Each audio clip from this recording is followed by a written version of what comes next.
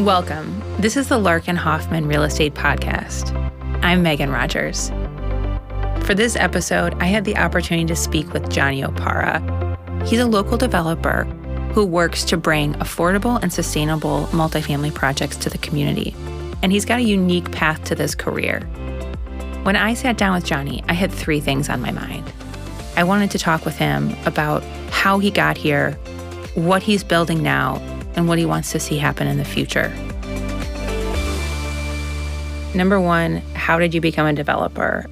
Well, thank you, Megan. Thank you so much. I think the first time we met was a few years ago, ULI. Yeah.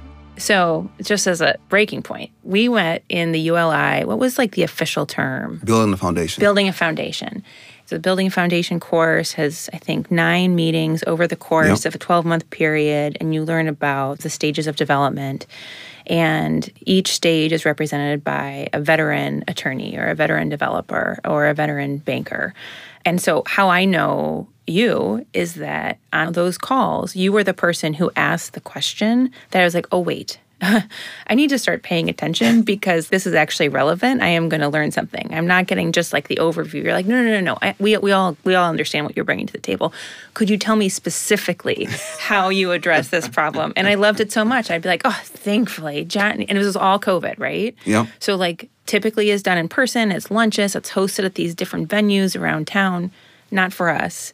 It was all Zoom in our, kitchens and living rooms. But you were the guy who I was like, oh, yeah.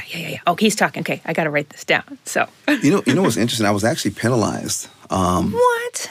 Not with ULI, but I was penalized just because of me being so inquisitive. In corporate America, my background is in sales and leadership. So I started in 2004, but I've been in the relationship business for quite some time. So I've always just liked being around people and learning about their behaviors and just kind of seeing where that relationship can go. So I just remember, working one time for someone, and they called me before the meeting and said, hey, Johnny, whatever questions you have, can you tell me the questions? And then I'll ask the questions for you. So the reason why I ask questions is because if I don't know something, right, I'm going to ask you so I can get the answer. Absolutely. And usually what ends up happening is someone that asks those kind of questions, in my mind, they should retain that information and then use that information in the future. So to your earlier point, my journey kind of started just like that. Let me just kind of back up. There was a traumatic event in 2008. I was laid off. And, when you're laid off, you're dealing with all these different emotions, how you're going to pay your bills and stuff like that. And I said, I don't want to feel that they're feeling this despair, hopelessness, right? And you're trying to figure out, just life as a whole. And so I grabbed a journal that someone gave to me, and I wrote down, what I wanted to do. So I wanted to make sure moving forward that no one would have that kind of power over me. Yeah. So I started my company, JO Companies, registered with the Secretary of State, did everything online, and I wrote down a few different businesses. I wrote down a perfume business called JO Companies, and we had 2 fragrance lines. We had JO Perfumes, and then we had Adora. Okay. And I actually sold a few bottles. Yeah. Yeah. And then my second company was Opara Associates, and that focused on, sourcing more diversity through recruitment and leveraging the relationships I had with corporate America. So real estate really didn't get into the picture until 2017. That's fascinating. Simultaneously, I was still working in corporate America, but I always knew down the line that eventually I'd like to kind of just go out on my own. So I knew nothing about real estate or development. It was 2017. I went to Maryland, and a buddy of mine told me about this girl who did extremely well. She was younger than me, but she was in real estate. And as we're driving back, I'm just thinking about my career. I'm thinking about my wife. We just had Junior. And just thinking about me calling her and my frustrations about just dealing with, the hierarchy and dealing with kind of just being trapped and not being able to kind of get out the box because of my own ambition. And as an African-American, when you are usually the only one or one of two in these environments, sometimes there's some microaggression, there's some different behaviors, there's some different things that come up that you start to wonder, who you are, right?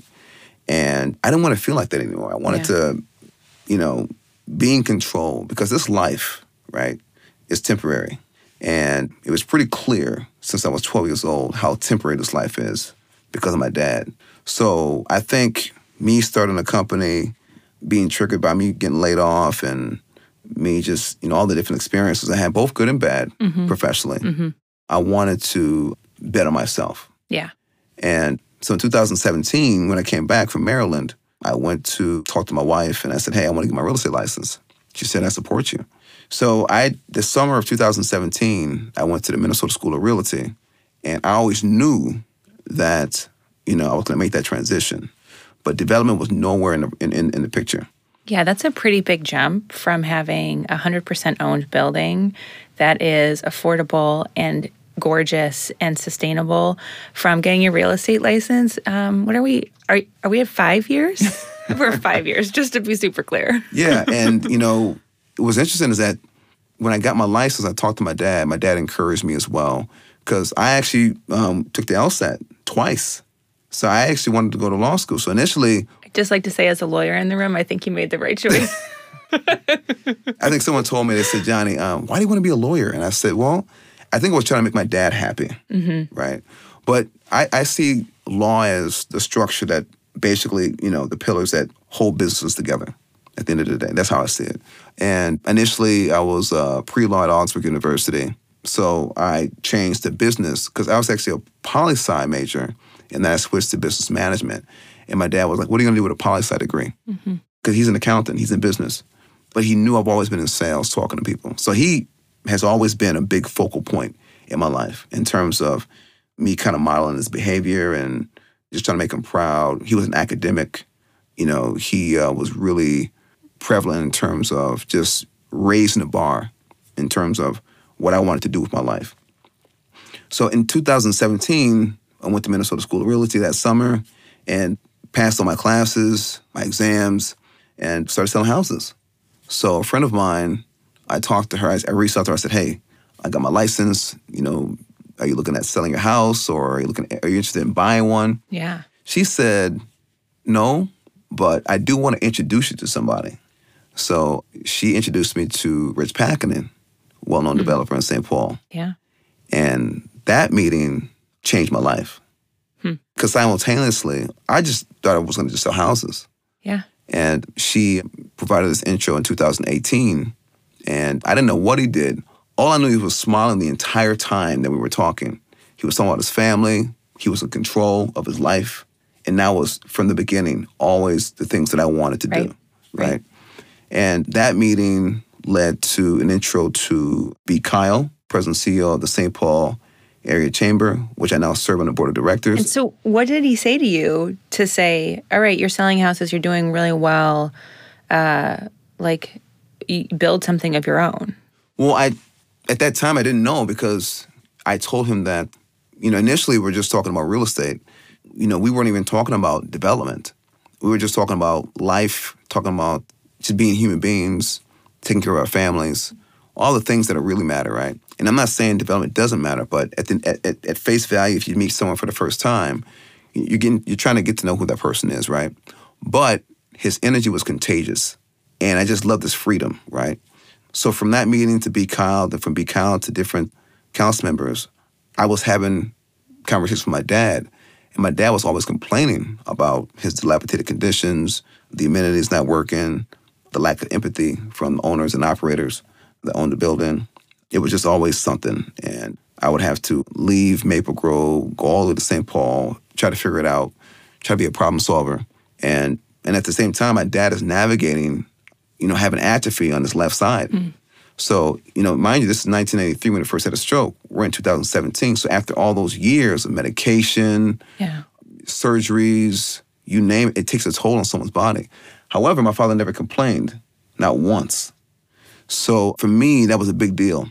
But I wanted to make him happy. And I knew something inside me just said, man, he's not, just stay close. He's not going to be around too much longer. But I didn't know when. I just knew that it was an opportunity for me to really, be very close to him and trying to figure out how I can help him. So we were having a conversation, and I asked him, I said, hey, can you live with me? And I just got married. My wife just had Junior, and I think she was pregnant with Giovanna. And he said no. And the reason why he said no was because he wanted me to enjoy my wife. Yeah. And he also wanted me to enjoy being a father. And he didn't want to be a burden. My father's a very proud man, Nigerian man. And I respected that. So the next words out of my mouth, I think was, well, I'm going to build you something. And the last thing you want to tell this guy, you're going to do something and not do it. And so I said, I'm going to build you something. And then that kind of just spurred and snowballed into my next conversation with the different council members. I didn't have it really formulated yet, but I did know that I wanted to do something. But in terms of structure, how I was going to, get financing and, find an architect, I think just with my ability to build relationships and understand people, that provided me a really good foundation because I've been prospecting, I've been cold calling, I've been building relationships for a very long time. And I've been dealing with government entities, dealing with corporations for a very long time. So, whether you're at the top of the food chain or you're an individual contributor, I was always used to those conversations and navigating how to work, my value proposition and understanding, where they're coming from. Because really in sales, your job is to find a solution for their problem. So either you're right-sizing, right? So you're figuring out their situation and find a solution. And hopefully over time, you can provide them an ROI by maybe upselling them into a newer product or service that continues that relationship both professionally and, they can maybe see the economics that they may have not thought of based on this new solution. So just having that foundation, I think, allowed me to kind of navigate these waters that were foreign. So my meeting with Councilmember Jane Prince really just took everything to the next level. We met, and she was extremely kind, and we had a great meeting. And mind you, I met everyone from Chairman Tolbert. Me and Chairman Tolbert, we actually went to the same high school. He graduated in 2001, and I graduated in 2000. I didn't know that. And I mean, they were really kind and warm in terms of just accepting someone that just had some pretty big ideas. But she had this site at 520 Payne Avenue. And, we met, and she, said, hey, Johnny, I got this site that I've been seeing, since my time here in this world, and it's just a beautiful site. I think you should go take a look at it. And, as you mentioned earlier, when I'm on those calls for ULI, I'm always following through. I'm always asking questions, right? And I said, where's that?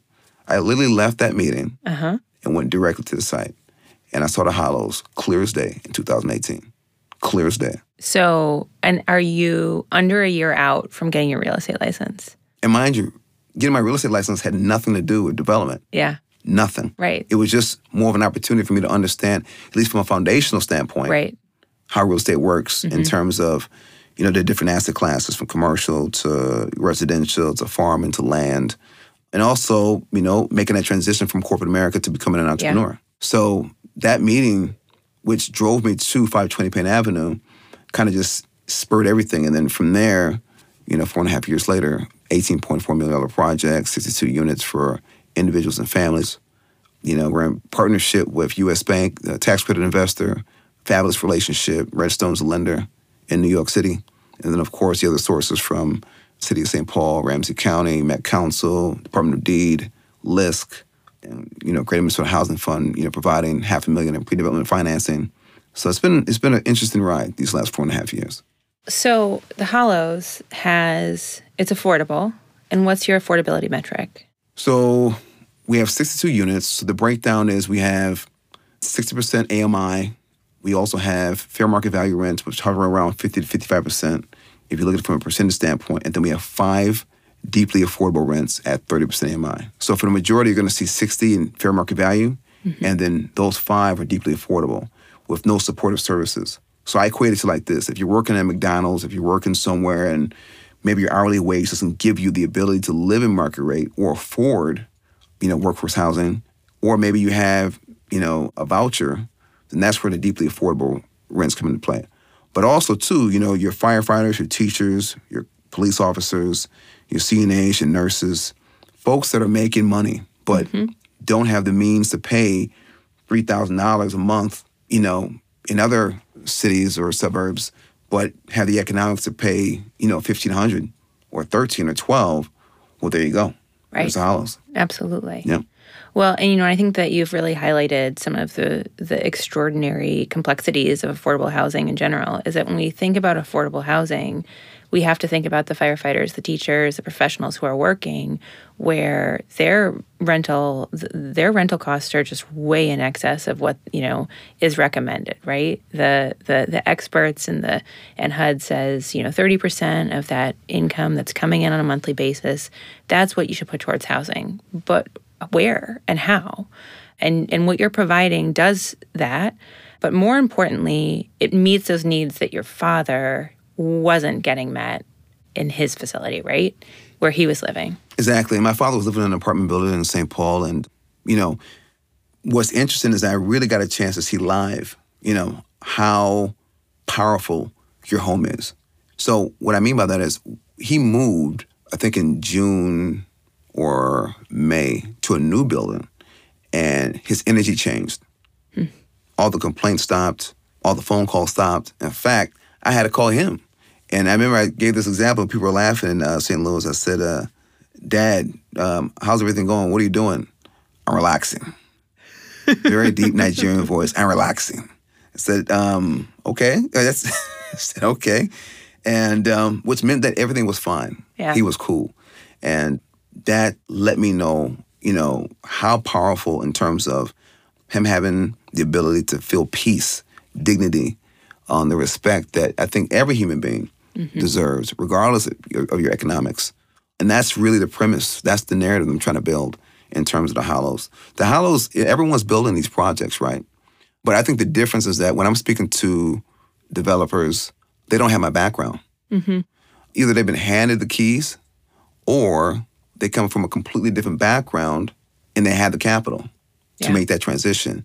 And this is just, something that they're doing to contribute in terms of, this is, my good cause. Yeah. So for me, this is real intentional. Right. So I'm not building boxes with windows. No. I'm building an actual community that folks can take pride in. And I like to stay in the weeds. Yeah. And the reason why, not to be micromanaging, but just to make sure that the character of that building is a big deal, right?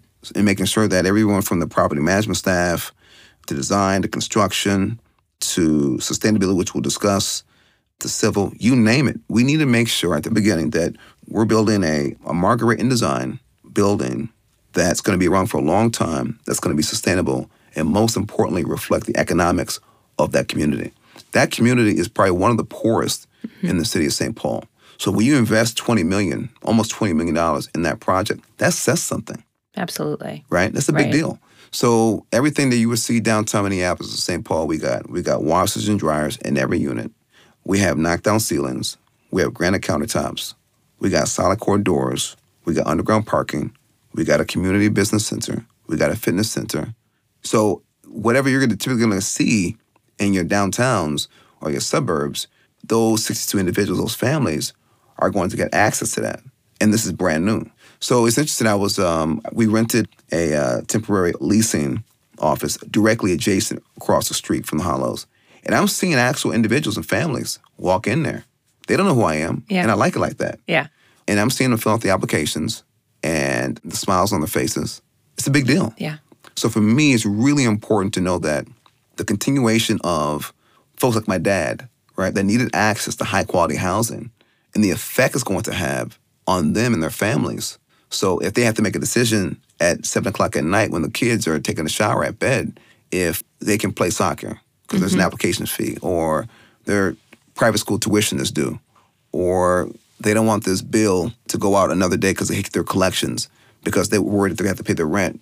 Those decisions, to an extent, not necessarily stop, but they have more breathing room. They're not house poor. Right. So for me, that's a big deal. So I think at the end of the day, do I see my business, always being intentional and making sure that we're mission-based and as a for-profit, company that we're going to continue to build these kind of projects? Absolutely. But this is definitely just the beginning. Yeah. I really want to make sure that in every project I'm attached to that, I'm intentional and I stay in the weeds. And that's one thing I learned from Rich. Deals are destroyed when you're not in the weeds. You need to know everything. You can't be surprised. Well, you wouldn't have that capital stack if you weren't in the weeds. I mean, that's what I think is so exceptional, about the first phase of your project. I mean, I'm all in on the idea of place and space because that matters, and that matters in how we wake up and live and breathe every day. And that's your dad's story, and that's the story of so many families. Even in the case of the work that the counties did over the course of the last 2 years, in getting folks out of shelters and into hotels for a short period of time. That made a difference in having a place to come and to be and to settle and to have your brain and your mind and your spirit free to think of, okay, what comes next? To have those conversations and to be secure. So I am all in on that, but I think there's no way you get there unless you do exactly what you did, which was to knock on every door and to get every single piece of funding to make that full and possible and create that level of peace for your future residents. Yeah, and I think, just having that personal connection, we stayed in these townhouses that were affordable growing up, and I didn't know because I knew nothing about affordable housing. I just knew I had a big bedroom. It was nice. It was brand new. And there was a basketball court across the street in the tot lot, and I used to go there all the time. Our second project in Brooklyn Center, Wangster Commons, I modeled that, entire project based off my living at these townhouses. So again, I go back to that personal connection. Yeah. So I think, for me, I really think through these projects, and I got to give a lot of credit to a lot of the people that helped me. In terms of understanding the financial literacy, reading and understanding the pro forma. U.S. Bank gave me a compliment. They said that, Johnny, I see this as a compliment. They said, Johnny, the way you're underwriting Wangster Commons, you might as well be an underwriter. you're mad conservative, because, just in this world of uncertainty. Absolutely. You need to have as much fat in your deals to circumvent any kind of uncertainty that could come your way in terms of, you saw lumber pricing, right? Initially we were at 54 units, the hollows. We got to 62 because I started thinking outside the box and said, how many more units can we bring to this building based on the square footages? And we looked like we could bring 8. So we were able to, size more debt, because NOI increased in terms of revenues. And, just thinking outside the box brought our gap down, right? And so when you think like that, and just like, oh man, we got a $2 million gap or $1 million gap, and at that time we still didn't even, I think in terms of property tax, and we didn't even have the 4D property tax, in the deal yet. And then when we entered that in, then our gap continued to reduce because now we're paying, since it's an affordable project, we got that discounted rate at 40%. So I think what I'm getting to is when you start to think about, your sources and your uses and, looking at the deal in totality, now you're starting to understand, the nuances of how these financing metrics can work and get these deals across the finish line. But more importantly, it gives confidence to the investor, the lender. Imagine, your background is not in construction, it's not in architecture, it's not in law, and you basically are using everything you've been taught and learned from a JV that I was involved in. And then, when that JV ended, in every meeting that we was a part of, I was the one that interviewed the architects and brought them on board. And the reason why I interviewed and accepted them was they said, Johnny, if we're not going to work with a developer that skims on affordable projects. So, for example, if they're not going to skim on a market rate project and bring in the highest quality materials, we want them to do the same for affordable. Yeah. So I hired them immediately. So same thing with Doran. Doran has a great reputation for building, great product. And, this is the design build. So they're both designing and building it. And I got to tell you, they've done a great job. So a lot of things that, just from internal conversations could have, switched the conversation to one that maybe we didn't want to have because of the collection of brains, experience, and just the integrity of these firms that I brought in. Because each one I brought in, I wanted to make sure that there was an opportunity for me to learn from them as well. Yeah. You can't be the smartest person in the room. That's my philosophy. Absolutely right. If I'm the smartest person, I'm in the wrong room. Yeah. That's just me. I'm more adept to the conversations that are being had now versus 2-3 years ago, based on the knowledge and the experience and the exposure I've had with these individuals. Yeah. Well, so you have an incredible team, and you've got multiple projects going in 2 cities. What has your experience been in working with cities? So you said that when you started out, you had those important one-on-one conversations with the council members in St. Paul and talking about what their needs are and the needs of their community. But, what do you see and how do you approach that process, right? Everything hinges on it. You have this team, you're ready to go, you can build it, you can, bring this product to market, you can finance it, but you got to get through that city council first. How does that work for you? And then what can cities do to make projects like the Hollows, like Winshead Commons, happen? I think for me, it all hinges on relationships and your ability to be humble. I think the city of St. Paul and Brooklyn Center are anomalies because I've worked with a few cities and their approach is a little different, right? But I give credit to St. Paul and to Brooklyn Center because they treated me like some of the developers you work with out the gate. They never questioned. Yeah. They never made me feel like, well, this guy doesn't know anything. No. They treated me like an equal. So when you get that, it builds your confidence. It makes you feel like, oh, wow, they really value me. Yeah. And it does a lot for the development team to know that the city sees you as an equal. And they say, oh, this is serious. They're not taking this guy for a joke. So I think with the city of St. Paul, working with PD from the beginning and seeing, how hungry I was to learn, first and foremost, really, I think, garnered their attention. And then in addition to that, the people that I'd bring in the room with me were, you couldn't question their experience. I mean, these were highly sought, consummate professionals in the industry that had dealt and worked with them for many, many, many years. So to see that association with me increased their confidence. And what's interesting is that some of those relationships that were established then would find its way back to me 2, 3, or 4 years later. Hey, Johnny, I worked with you in 2018. I'm seeing all your progress. Well, we have an opportunity to hopefully maybe work again in 2023 because now I'm over here. Yeah.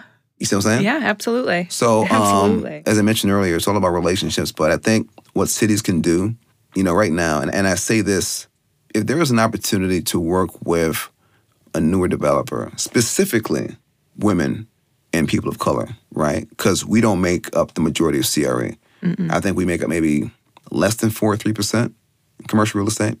And I credit, the city of St. Paul for wanting to change the guard and do things differently, which may make a few folks uncomfortable. But at the end of the day, if you're going to be building in these communities that look like me, how cool would it be if the person that is leading that team looks like me?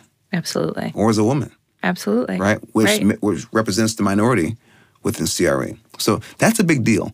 So for them to take the lead on that, I think hopefully will set the example for other cities to pay attention to. And I think they're doing that. I think other cities are paying attention in terms of the groundwork, the framework that the city of St. Paul has laid out, Brooklyn Center, and some other well-known cities that I'm having conversations with. But I think at the end of the day, if there's available parcels, and I say this to developers too, I was on the phone today with a CDFI in Maryland, and we were talking, and, she had talked about this announcement, right? So imagine now you've closed this deal. Yeah.